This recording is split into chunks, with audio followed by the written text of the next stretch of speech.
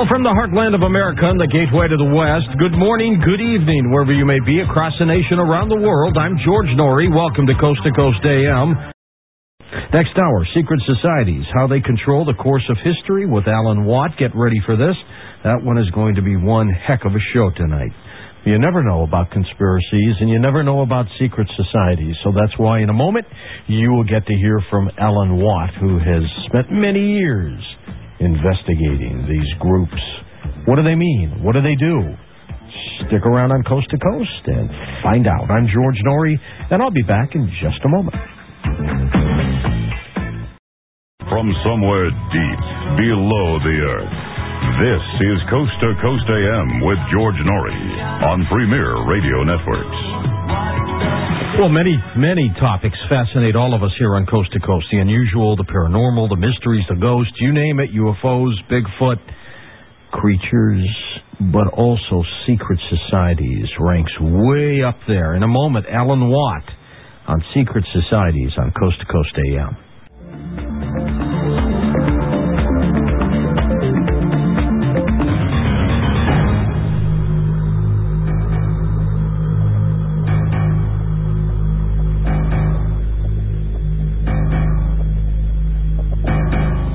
Alan Watt has always questioned standard versions of history, delved into ancient civilizations and the occult groups which managed them. Alan has come forward to share his knowledge, beginning with the Sweet Liberty radio program on international shortwave.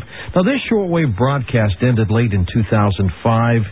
He continues on the First Amendment Internet Radio every Wednesday, 9 p.m. Eastern Time, having a deep understanding of mass mind control being used on the general public. His original intention was to establish contact with various individuals following the broadcast by a one-on-one telephone conversation containing a technique to bring the person up into awareness. Many hundreds of hours have been spent in this manner teaching people in various countries, some of whom have used the information and published much of it with rather flamboyant spins. First-time guest on Coast to Coast AM, Alan Watt. Hi, Alan. How are you? I'm fine, and it's a pleasure to be on. Good. Likewise. Tell me a little bit about this. I guess we can't call it an experiment, but tell me how this worked, this one-on-one telephone conversation technique. Well, I realized by listening to many radio shows that people were stuck in different levels of understanding of awareness into what was happening in their own lives and the life around them, and were totally oblivious, really, of the major plans underfoot to completely alter their way of living. In fact, a structure was being put into place to bring out an entirely new way of living. That really is the agenda. And I thought I should get involved, and I looked around at all the airwaves, and I tuned into shortwave, which has a good coverage. Sometimes it's international, and got in touch with Jackie Petrou on the Sweet Liberty broadcast, and eventually came on as a guest initially to fill in on ancient history, the secret societies, which are recorded in history. It's not so much a conspiracy when you realize they're actually authentically recorded. And the odd thing is their agenda from the most ancient times right up to the present has never altered. We've lived through part of it ourselves. We're living through the final part of the end of this phase before the beginning of the next. It's a never-ending story. I think you're absolutely right. It has not altered over all these hundreds, if not thousands of years. They have directed their intent, and I guess they've just had it carried on by their offspring. How did it work? How did it carry through? We can find ancient Egypt kept such massive documentation on the techniques of controlling the people. Priesthoods actually specialized in creation of religions for the lower classes, you might say. And the Pharaoh, of course, is recorded. He was taught these techniques from a child. And the priests in those days were truly specialists in different areas. Even going as far back as Sumer, we can see that the priests there not only controlled different areas of religion and types of religion, one for the elite and a separate one for the public. And they also controlled all the legalities. There were lawyer priests who dealt with real estate and all finances, imports and exports from the country, with trade going all the way to India, 5000 BC. So these priests were very specialized. And the amazing thing is to find that pretty well everything that we have today in this system of commerce, and that's the key to it, is the term civilization. That's the beginning of this particular system, which is ancient, a commercial type system of control using money in different forms. In the beginning, they actually wrote about their agenda, and they camouflaged it under exoteric guises of religion. When you understand the esoteric meanings of religion, you understand the goal, and you realize that they've almost accomplished it. Alan, this series of protests in support of illegal immigrants in the United States that has been going on now for a couple of weeks seems to be so organized, it's absolutely stunning. One would never expect this. Do you believe that this could be the work of the secret societies, the Illuminati, call them what they may be? There's no doubt. There's no doubt at all. The Illuminati under Weishaupt, and he was only one branch that popped its head up in time. They'd always been around. You can find them in the Oxford Dictionary from the 12th centuries onward. But Adam Weishaupt's particular group wanted to create a citizen of the world. That's the first time that term was used. Mr. Rockefeller, who's one of the big players in this movement, calls himself a citizen of the world and gives titles to high members of his society. I actually have videotape of him awarding these Citizenship of the World awards to certain people. So yeah, Adam Weishaupt certainly had a big part to play in this, but he was not the originator of the plan. What's their goal then, with, let's say, again, supporting these protests? Is it to topple the United States? Is it to split it up? Is it to create a one-world government? I mean, what are they trying to do? What do they want? They want... Jack Zatali wrote about this, and there's a very good book that he wrote. It's called Millennium, published in 1990, and it's subtitled Winners and Losers in the Coming New World Order. Now, Jack Zatali was the Kissinger of Europe. He spearheaded the unification of Europe from France, and he advised various presidents of France, and then he went to work at the United Nations. And in that book, he gives a scenario of America with the borders coming down towards the end of the millennium into the new. That's when it was scheduled to happen, the move, 2001. And he said that initially the people will be upset because vast hordes of people will come from Latin America and come in through the south, causing mayhem, just like the Huns attacking Rome. But eventually America would end up being, the Southern America would end up being a Spanish-speaking people. And he said, when America finishes its work, which is to police the world, bring democracy to the Middle East, then its commerce would collapse through debt. And the next boat people would leave America looking for work abroad. That's amazing. And it all seems to be happening. Oh, it's happening right on cue. One thing I found about these fellows, the big players like Kissinger and so on, and Jack Zatali, they come from the higher level meetings with the Bilderbergers, etc. And whenever they write something about a plan or agenda, they never alter it. They follow it through. You know, Alan, I'm in support of legal immigration, controlled immigration, where we have a certain quota, we allow them into the country, let them prosper, let them have the American way. Well, my opposition is with the illegal immigrations. I mean, you can't have a country where people just enter it in droves illegally. You just can't do that, and people don't seem to understand it. Those who support legal immigration think that there are no walls, that you can just come and go as you please. Was this by design in that past administrations, nobody has done anything from this current administration on back to stop these illegal immigrants? I mean, were they part of the plan? Absolutely, they're part of the plan. under the free trade negotiations, which were carried on in the late 1980s into the early 90s, prior to the NAFTA, they discussed the eventual taking down of the borders between Canada, the U.S., and Mexico, and in the go-ahead at that time, it was decided would begin and be signed into law in 2005.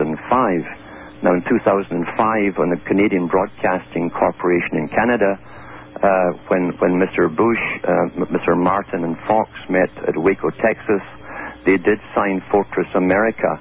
And Tom Clark from CTV asked them, is this the beginning of a European Union type deal? And with when the borders come down, and Mr. Martin said, it's not quite the Big Bang. We have 5 more meetings to go before it's completed. In other words, it is the same agenda as the European Union, exactly. Yeah. So letting the millions of illegal immigrants into the United States was done on purpose, basically. Yes, it was, yeah. Mm-hmm. Yeah, this was written about in the 1840s by Karl Marx. Karl Marx? Karl Marx wrote it in Das Kapital. And in there he said, the world will comprise of 3 trading blocks, a united Europe, a united Americas, and a Pacific Rim conglomerate under a supreme world government. And that nationalism and sovereignty would cease to exist, and each block would have a provincial government instead of a national one. And that was discussed in the free trade negotiations in the 1980s, where it was decided, it actually toyed with the idea of creating Montreal to be the new capital of the Americas. Of the Americas.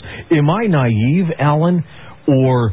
in that when I think about the patriotism, and I think every country should be autonomous, and, the way of the past is the way it should be. Am I naive? I mean, should I just step aside and let progress take hold, let this happen the way it's going to happen, and let these societies, let the Illuminati push their plan through? Is it a good thing for everybody, or is it not? It's not, especially when you realize the more of the agenda. The world that they're bringing into being is, you've heard of family planning. This is world planning on the same type of scale. They want to cut back the population massively and run the world in a scientific dictatorship, as Aldous Huxley called it. Where people will be born only if there's a function for them to serve the system, and that if there's too many people, they must be culled back.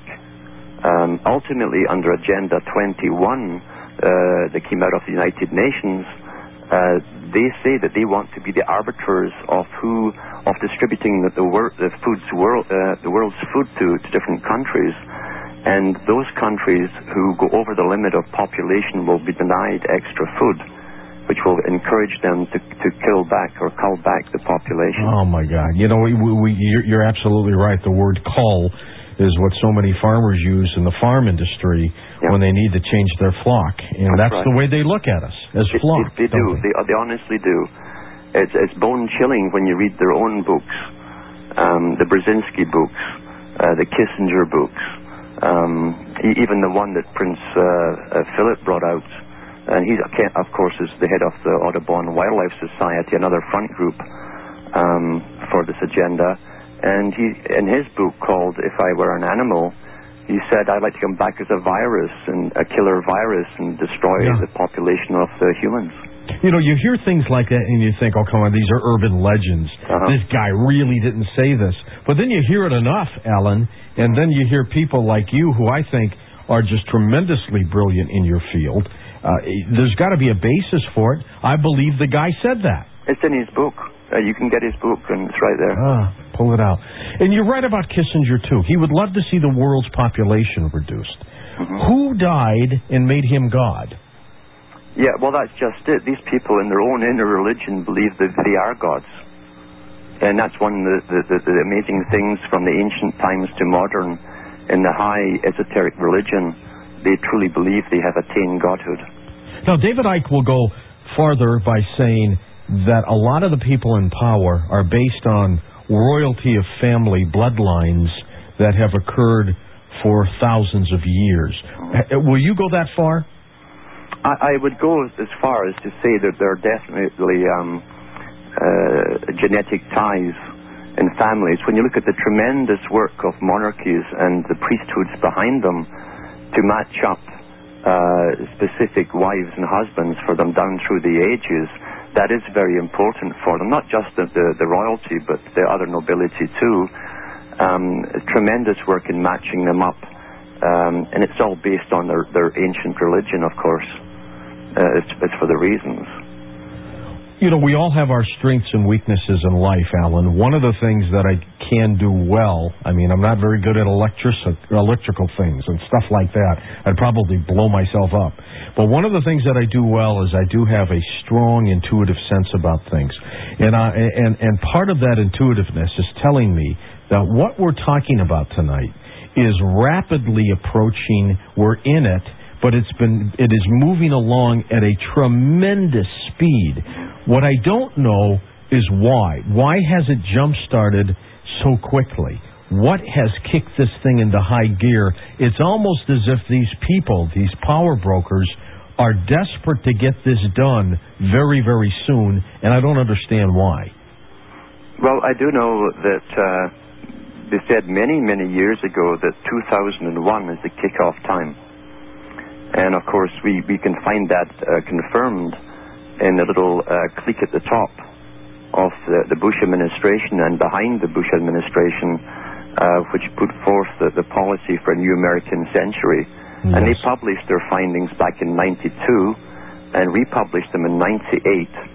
And in there they said they would have to attack the Middle East, beginning with Afghanistan, which they did, followed by Iraq, followed by Iran, then Syria. Now, in 1998, we find Zbigniew Brzezinski brought out his book called The Grand Chessboard, and being a member of the same group, he reiterated those same targets in the same order, and he said we shall need something on a Pearl Harbor event, on the scale of that event, to motivate the American people behind us. So here they have all this massive plan waiting to go, the countries to invade, and it's almost like hoping you'd win the lotto ticket in 2001. And sure enough, the very lotto ticket comes up, an attack on the scale of Pearl Harbor occurs, and it motivates the American people behind them. That's planning. That's very good planning. To a point. But now, most of the Americans are not behind them. As you can tell by polls and attitudes. Yeah. And I tend to look at attitudes more than polls, Alan. All you have to do is talk to people, as I do every night, and you can determine that there's something amiss here. Yeah. The plan may be working for them, but it's not working for capturing the masses. What's going to happen when these two butt heads? Well, the day after 9/11 occurred, and 9/11, of course, is a high esoteric number. As you might know, it's also chapter 9, verse 11 of Revelations, which is just a plan. It's a business plan. And that's where the pit, the beast is released from the pit, you see, to start the war. But what they're doing now is they're spraying us like crazy from the air. It's being stepped up now. And the day after 9/11, it was Rumsfeld was on television asking how he coped with another major disaster on a larger scale on another city. And he said, we have lots of aerosolized Prozac and Valium, which can be sprayed from aircraft over any large area to subdue the people and prevent panic. And I thought, my God, they're actually doing it. Only they're doing it all over the country. So we're being drugged into a form of couldn't care less. Most people couldn't care less what's happening. Well, people have been seeing chemtrails for years now. Yes, yep. They've been really dosing us all. They're stepping it up. There's new types involved now, too. And so partly we're being drugged as we go through this massive change that's coming. We're seeing things happen that never happened even during the Cold War, with ID cards for everyone, etc. But that really is a cover for the borderless world. They want to know who's going where, and these ID cards are trackable by satellite. We'll be back, Alan. We're going to talk about all these subjects with you tonight on Coast to Coast AM.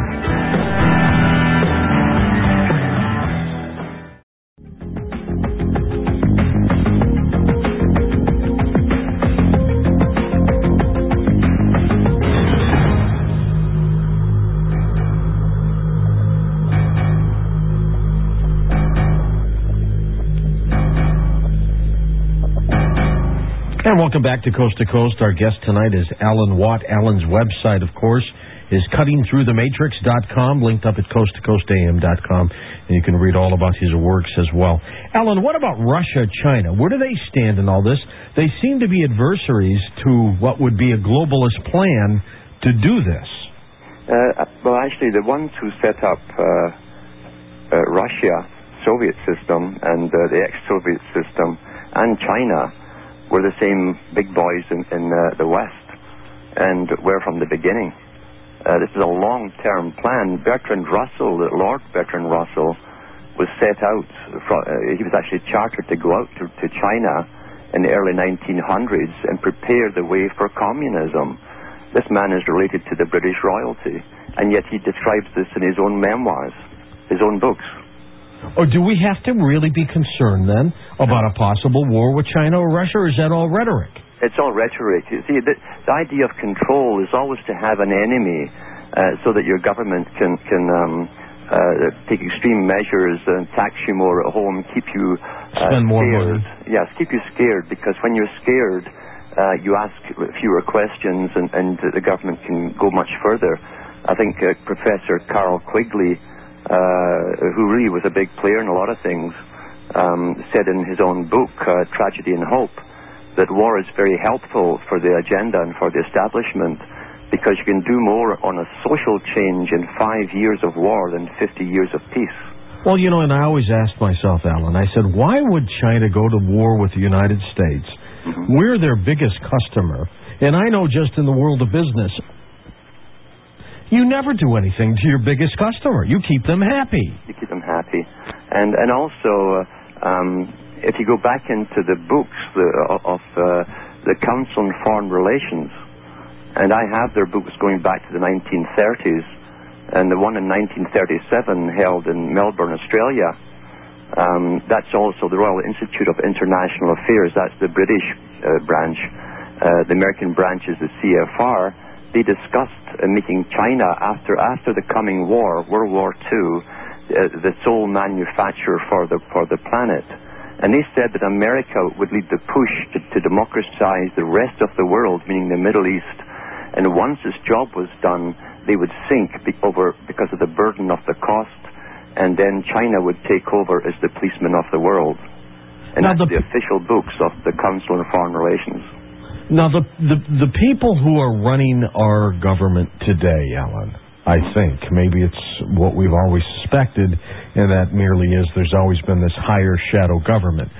Aren't they concerned about the United States losing its stature in the world? Or do they care because they've got their billions, they've got their 14 houses, they don't care? It's all of that, plus these people themselves, once they're initiated into the higher orders of their societies, are internationalists. They become internationalists, and their brother is their fellow elitist, no matter which country he lives in. They don't even think of it then. They don't think of them themselves as Americans or those from England. That's the beauty of how they get away with it, yeah. Okay, you're right then. They think of themselves as internationalists. Yeah. They become part of the Federation. If one day we venture into space to the point where we find extraterrestrial life, and like Star Trek, it becomes a federation. That's what they believe they're from. They're not just from planet Earth anymore. They're part of this galactic group. That's right, yeah. Yeah, in their higher orders, they actually refer to themselves as masters of the universe, which I think is a bit premature. You write and talk about what you call mass mind control, specifically how it started in ancient times. Elaborate on that for us. In ancient times, they understood humanity much better than Freud ever did. They'd studied humanity for thousands of years. We know that Sumer even wasn't the first civilization. It was, in fact, everything that Sumer did was taken from previous civilizations.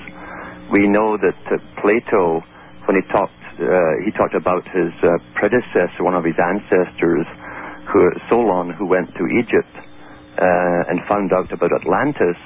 The Egyptian priest said, well, you Greeks don't even know how old you are, and how many ancient civilizations have risen to great heights and fallen and disappeared.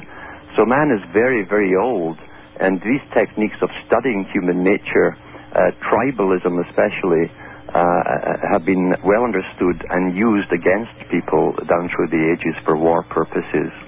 Do you think man at one point, Alan, was sophisticated enough where he had nuclear weapons, and I'm talking about thousands, maybe hundreds of thousands, maybe millions of years ago? Well, what's interesting is to do with the legends of Hinduism, because they claim that they'd set times down as periods or ages, they call them, just for understanding's conception, and they said that they had recorded at least 5 definite previous ages of man, where he'd started off at the beginning and risen to heights and ended up with massive warfare. And in the warfare described between these ages, it was between the elite, who then called themselves gods, using highly advanced sciences and even flying machines, and they were zapping each other with different colored rays, which could burn you, for instance, if you had any iron on you at all, much like microwave energy. So this stuff is described in these ancient histories. If we go to the Druidic histories, they were recorded by Tacitus, the historian for Nero, and he claims that the Druids said that there had been 3 previous ages that they'd recorded where their own elite had survived deep inside mountains, while the earth had fire pass through it, followed by water, a deluge.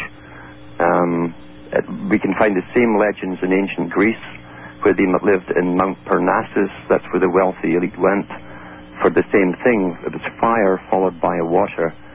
And it's interesting to see today, with the HAARP technology being used, and knowing that Nikola Tesla stopped using that technology because he claimed they could superheat the atmosphere to such an extent it would explode, it would ignite, and cause a fire around the world, which would melt the caps, causing flooding, and then that would raise into the sky and cause clouds, and you'd have rain and flooding, fire and water.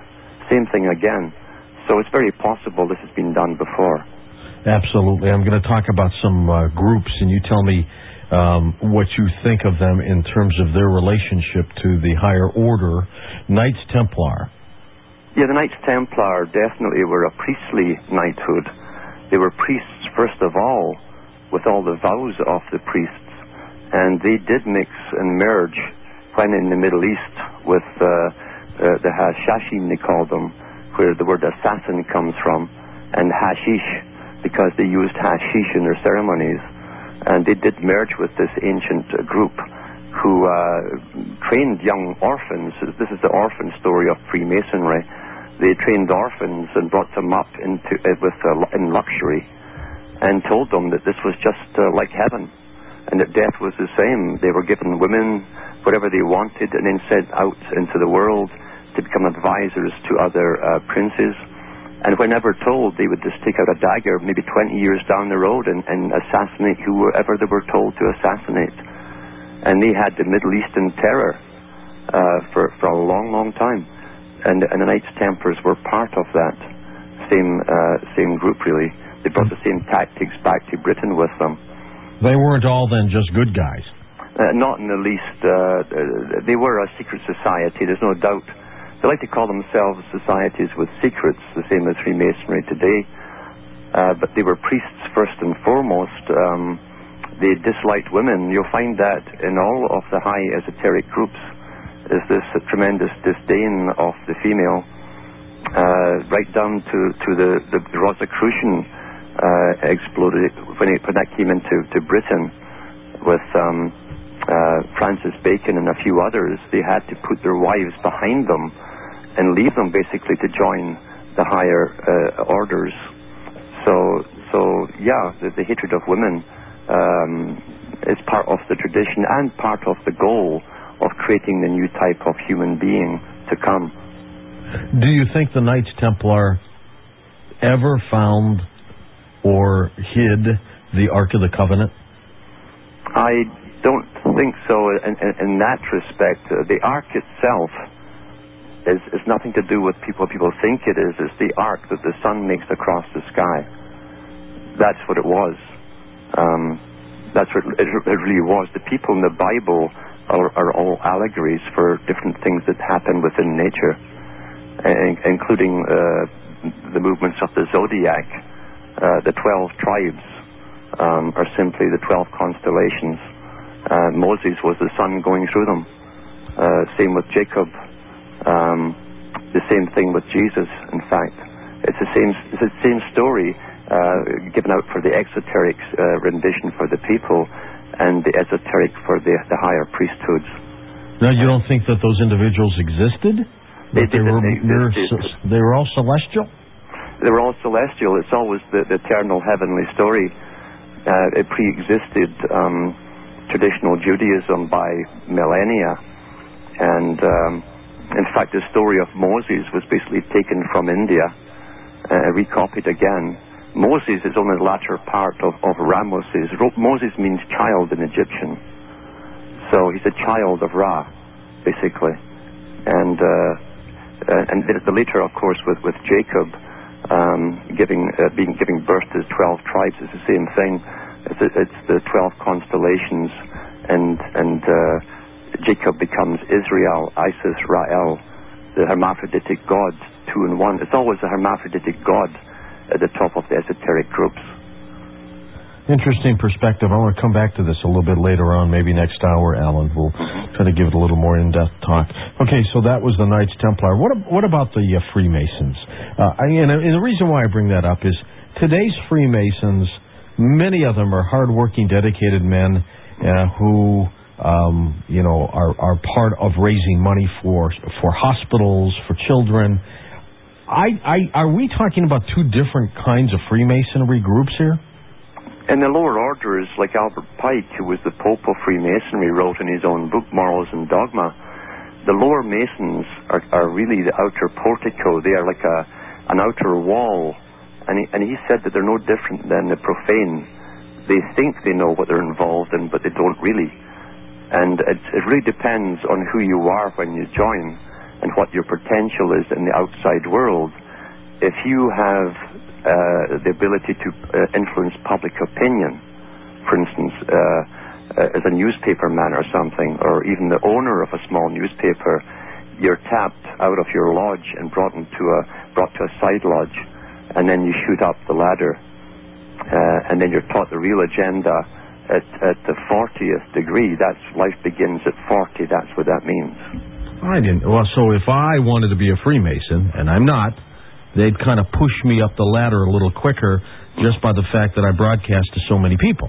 Yes, I've had offers to get taken right up, actually, without the necessity of even, they've said that, without the necessity of even taking all the different silly oaths, etc., because of what I know.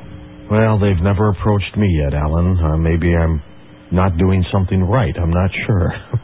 It could be two ways. You might be doing something right and don't know it. Yeah, that's what I think I may be doing. Well, tell me, though, about this organization. What's its intent? What does it want to do? Freemasonry made it quite plain in the writings of Albert Pike that through revolution, and again, it's all solar. They use the solar terminology of the Earth revolving around the Sun, revolution. Through revolution, they will perfect man, bring him to a stage of perfection in a new system, a scientifically organized system where the natural aristocracy, as Jefferson called them, I mean, he was a member of the Illuminati, will run the world, basically, in an orderly fashion.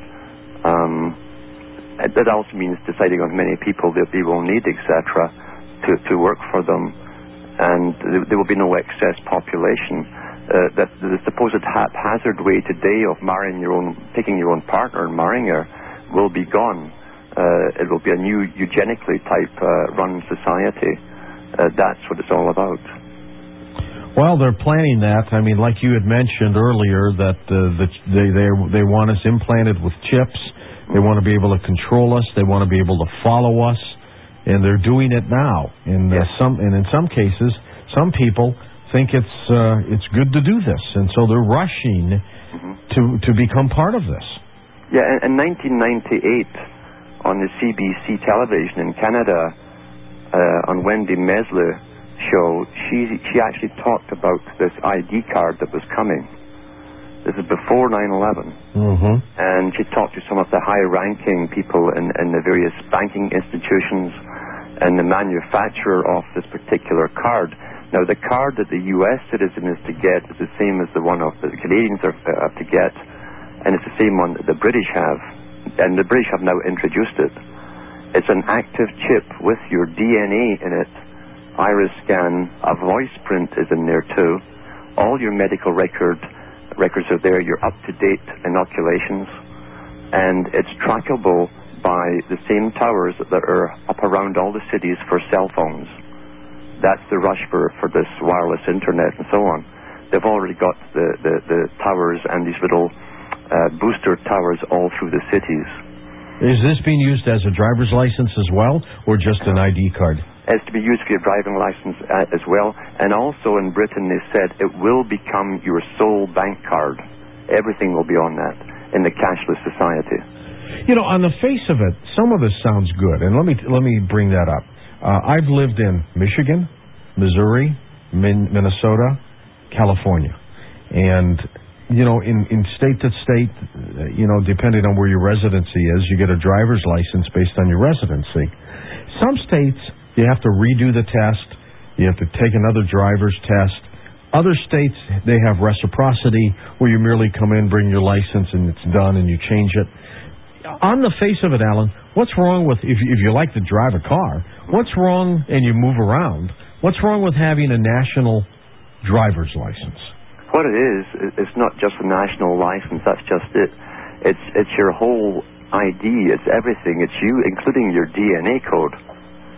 And that will be shared with all the governmental institutions, with police, bureaucracies, etc. And the ultimate goal is to bring us into a cashless society, because they want to crack everything you earn and spend.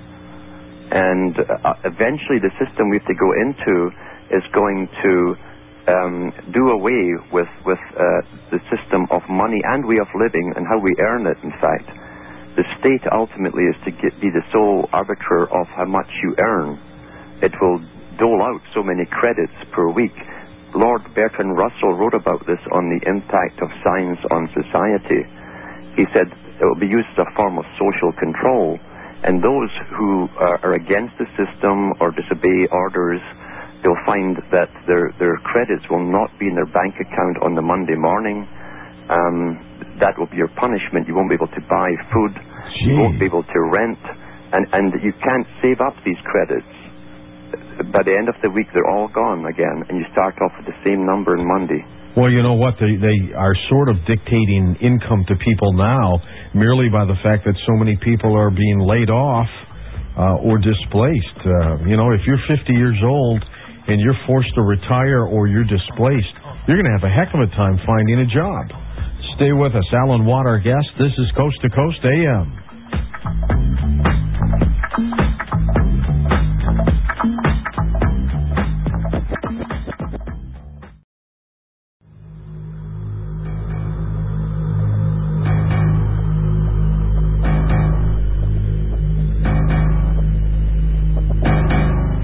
Alan, let's talk a little bit about these chemtrails and what you were saying earlier, that Prozac and other drugs might be sprayed on us.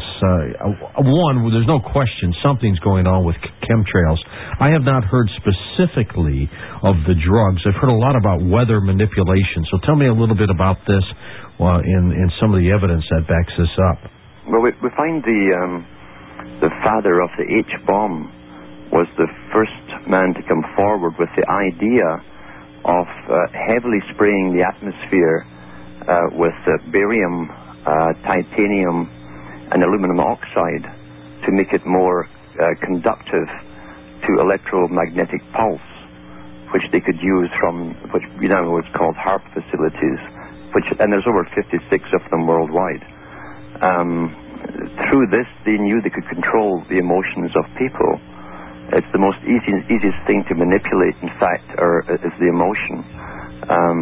There was a test done by the U.S. government on Maine, a covert test for over a period of years, and they studied all the reports coming in of domestic quarrels, domestic animals which became aggressive, suicides, etc., which went sky high at one point. And so they've tested this stuff over different areas over the many years. However, in the first reports from, I think it was Hellier of the H-bomb, he said it could also be coupled with polymers. Polymers are agents which, these are the agents which create the rainbow effects in the sky when they're spraying heavily. And the polymers were designed to carry bacterium or viruses down to the ground for warfare purposes. Well, we are seeing the polymer being used, and if you look at the heavy spraying on a sunny day, the sky ends up being very mushy, and the blue tends to be a type of blue you'd see through a thin polythene sheet. And that's the polymers you're seeing. When the snow is going, and I've photographed it up here, as well as taking samples and having them analyzed, you'll find that after 4 or 5 months of snow, when you get down to the last 4 inches, you see this cotton candy type material, and that's the polymer in a frozen form. It's about 3 or 4 inches thick when the snow first leaves, and then when the sun hits it, it breaks down into powder and stays on the ground for quite a while. So this stuff is being used, and I haven't had the ability to test for bacterium or viruses, but I have had it tested for the metals, and sure enough, it came up high with aluminum oxide and copper, titanium, and a few other trace metals. Are they trying to dumb us down, Alan, control us? What do they want to do with us? It's control. There's no doubt it's control. I have no doubt, too. I know that aluminum oxide, that's what you find in the brains of people with Alzheimer's. And that came out in a British medical study, first in 1973. So they've always known that aluminum oxide is very good if you want to have people lose their memory. And, of course, coupled with the pulsations of HAARP, which can be picked up on the shortwave radio. They've been going strong for the last 4 years now, non-stop, on certain frequencies. They can actually affect the moods of people. They claim they can also send over a secondary impulse, which will ride the back of the first, and if they want to, they could actually put thoughts in a person's head. Well, there's no doubt that this entire package is aimed at getting all of us. Who concocted all this? The scientists, again, we can go back to H.G. Wells, who was a front man for the British government. He belonged to the Secret Service. He was a propagandist for World War I. Old H.G. Wells was? Oh, yes. Yep. And he was one of the founders of the Fabian Society. The Fabian Society pretended they were a left-wing organization. But in fact, if you read the writings of a co-founder, Bertrand Russell, Lord Bertrand Russell, in the book by Ronald Clark, Russell tells you that the Webbs, Sidney and Beatrice Webb, who were the main people behind the Fabian Society, wanted a world system or government run by a super elite of technocrats, and that the public would have no say whatsoever in the way their lives would be run. So H.G. Wells was a big player. He himself was given predictive programming. This was the idea from Tavistock Institute in London, which still runs the world today with mind control. They gave him certain stories to write to incorporate certain elements or that they wanted to get through to people's heads. And he simply wrote the stories around those things, and that's why he could write about the police of the air in shape of things to come that would gas the people below and force them to submit to world government. And this Third World War was to begin in Basra, where the Third World War had actually begun. Now, Basra is in Iraq. Yes. And that's where the British troops went, and they still man it yet. So this is predictive programming par excellence, and he knew the agenda prior to World War II. Alan, what do you think the agenda is with this avian flu scare, which I do not believe will be a pandemic unless somehow man screws it up and it gets out into the system? And already the Centers for Disease Control and Prevention has announced that it's going to test the possibility of mutations and even create them. Mm-hmm. To me, that's pretty darn dangerous. Well, again, the H.G. Wells, Lord Bertrand Russell, Aldous Huxley, and all these predictive programmers that were given their agendas have all stated the same thing, that the biggest problem the elite faced, and this put more succinctly in the writings of Charles Galton Darwin, the physicist and grandson of Charles Darwin, in his book, The Next Million Years. He said that we are attempting misguidedly to help the people maintain their health, and it's increasing the population. So we will have to bring out specific diseases to help cull them off eventually in a way which the public would never suspect. In other words, it would be done through laboratories. And we are living in an age where there are tremendous laboratories dedicated to creating killer diseases. Henry Kissinger put the bill in the 70s, where he stated that the greatest threat to the nation was overpopulation, and a vast sum of money was put forward to find something which would destroy the immune system, and a few years later out comes AIDS. So they write about it, they do it, we see it manifesting, but because we're nice people and we wouldn't do that, we say, well, they couldn't really have meant it, even though the evidence is there that they did. Somebody sent me an instant message, Alan, that simply said, what's wrong with population control if it'll make the planet better? How do you argue with that? Well, here's the key to it. Thomas Malthus, in the 1700s, was an economist for the British East India Company. And he started the ball rolling with the scientifically controlled society and population control. And he actually advocated methods of bringing the population down by putting housing schemes and streets for the poor over swamps, etc., where they would sicken and die. Mosquitoes would get him, and malaria and everything else. Yeah, all of that kind of stuff. A poor diet, he advocated him giving a poor diet. However, he gave out false statistics even then on the population of Britain, because the first census wasn't taken till the year after his book came out. So he fudged the statistics to suit his theory. And they've done the same thing ever since. Now, in Britain, from the First World War onwards, there was a hue and cry from the elite about bringing the population down further. H.G. Wells said in his own book, he said, the First War hasn't killed enough of them. The great H.G. Wells. God. And so they had a big movement to convince the public there were too many. And they said they wanted an ideal family of 2 parents and 1.2 child per family. Now, the British complied with that. And Margaret Thatcher, when she was in power in the 1980s, opened the door to India. And she said, the reason I have to bring them all in from India is that there's not enough people having offspring in Britain to pay off the national debt.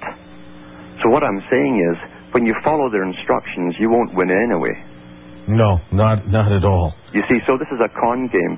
They want a world, a post-industrial, post-technological world of pristine beauty for themselves and the elite to roam around in.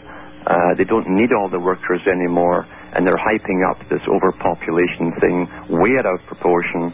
The only reason that North America seems to be getting trouble is because all immigrants go to the major cities. And the doors have been open for years, actually, from many countries, including ones from China. And they're flooding into the major city centers, giving the appearance of overpopulation. Would you look 10 years into your crystal ball and tell us around the year 2015, 2016, what this planet will look like? Well, I know what they want it to look like. The Rhodes Foundation has put out books on this. That was the foundation set up by Cecil Rhodes for world government, based on the British system of democracy, but really to be run by the super elite. And he already said the same thing: 3 trading blocks with provincial governments subservient to a super government of the world, and a vastly reduced population. They want community living areas for the public. They're calling them habitat areas at the United Nations. And the populations must be kept within strictly controlled limits within those habitat areas. China has been called the model state for the world because they already implement that system. And they mandatorily have abortions for any woman that has a second child. And that's the model state for the world by our wonderful United Nations. Remember the movie Soylent Green? Yeah. Where they euthanized people when they got to a certain point. Yeah. But they made them die peacefully. But they needed them for food. Yeah. Do you see the day where they will just basically euthanize people based on age? They'll say, when you become 60, you're going to have to go. That's the law, and they come get you, I guess. That's the first step towards it. That's why they bring out every so often some poor soul who's dying who advocates the government should give him a doctor to kill him, and that power must never be given to government, never, because they want it. They want that power, and they will abuse it. The United Nations has defined a good citizen of the world as someone who is a good consumer - producer. When you retire, you're consuming, you're not producing, and so you become a useless eater. Will this happen? Russell called them. Will it happen like that movie? And well, I'm not so sure about the eating of human wafers, but what will happen? I think they're on the way to programming us to die at a certain age already with inoculations. I have no doubt on that at all. We know that I have on tape too, a videotape of Dr. Salk, who is the great hero with polio vaccine. Sure. And on the tape he said, yes, we and the team knew, he said, that we had over 100 live monkey or simian viruses in every shot of polio. He said, we knew that the simian 40 virus would cause cancers and early deaths, but then he rationalized it by saying we thought the risk was worth it. So these guys have been setting us up for a much earlier fall under the guise of helping us. And we should remember that the United Nations has a department, the World Health Organization, Doctor Who, I call it. And next door to it, in the same building, they have the Department of Population Control. And when the wolf is there with a syringe to help you, I think we better be on our guard. How many people do you think are in these groups? There are a few hundred top groups that work on all this in specialized areas. We know that, for instance, the Bilderbergers, what they deal with primarily is the trilateral world, the 3-block world. That's their main function. The Club of Rome was set up primarily to do with population reduction by all means possible, as Kissinger said himself, by all means possible. Other ones are dealing with the futurist think tanks. They have a few hundred futurist think tanks who come up with predictive programming, which they then give to certain authors. They've done this since the 1800s. The authors write the books. It puts the idea in our heads that, well, I guess this is inevitable. And when the real thing happens, we just go along with it because it's been programmed into us, primarily through fiction. Fiction has been the main way of creating predictive programming. And they familiarize you with an idea. The sensor part of your brain is down. And in a story with an emotional tack to it, you're actually programmed for something to come, which you then think is inevitable when it actually happens. Well, that's a good point, because I do think it is inevitable. When we come back after the break, Alan, in a few minutes, I want to talk with you about some specifics of what they're doing now, and what can we do to fight it, to combat it? Because so many people say, okay, we believe this is all happening. What can we do? And I'll tell you what else we'll do. We'll open up Fast Blasts, and we'll take some Fast Blast questions. In the next hour, we'll take phone calls as well. Tell me about the 3 books you've got out there. The 3 books are to do with the ancient societies, the mystic societies that have been behind a lot of this for the last few thousands of years, never altering their agenda. It's not far-fetched at all, their agenda, and to their final completion as to where they want to go with humanity. I also go through the money system from ancient times to the present, and how the ancient money lenders came from country to country, set up the system of debt, forced the countries to hire standing armies, which they then used to conquer the next country, and go on from there. And so this whole thing of civilization is money coupled with commerce and priesthoods from the very beginning, and it's a science in itself with a definite agenda towards a common goal. Does it bother you? Are you afraid of anything? No, not at all, because I've realized this pretty well all of my life. I lived through the European Union. I traveled all over Europe. I was up in the music business quite high. And I kept seeing the Prime Minister saying in newspapers we were over in Europe cementing ties, creating closer ties. And I thought, well, how close can we get without being united? And I was right. It was all done in covert secrecy. They set up the unification panels in secret in 1948. In 1999, they declassified that, and sure enough, in there it said that this agenda must be fulfilled and completed before the public are told the truth. Interesting. That's now declassified information. All right, Alan, we'll stay with us. I tell you what we're going to do. We'll do Fast Blasts. When we come back, we'll open up that, and if you have any questions for Alan Watt, I'll take them that way. At the top of the hour, we'll take phone calls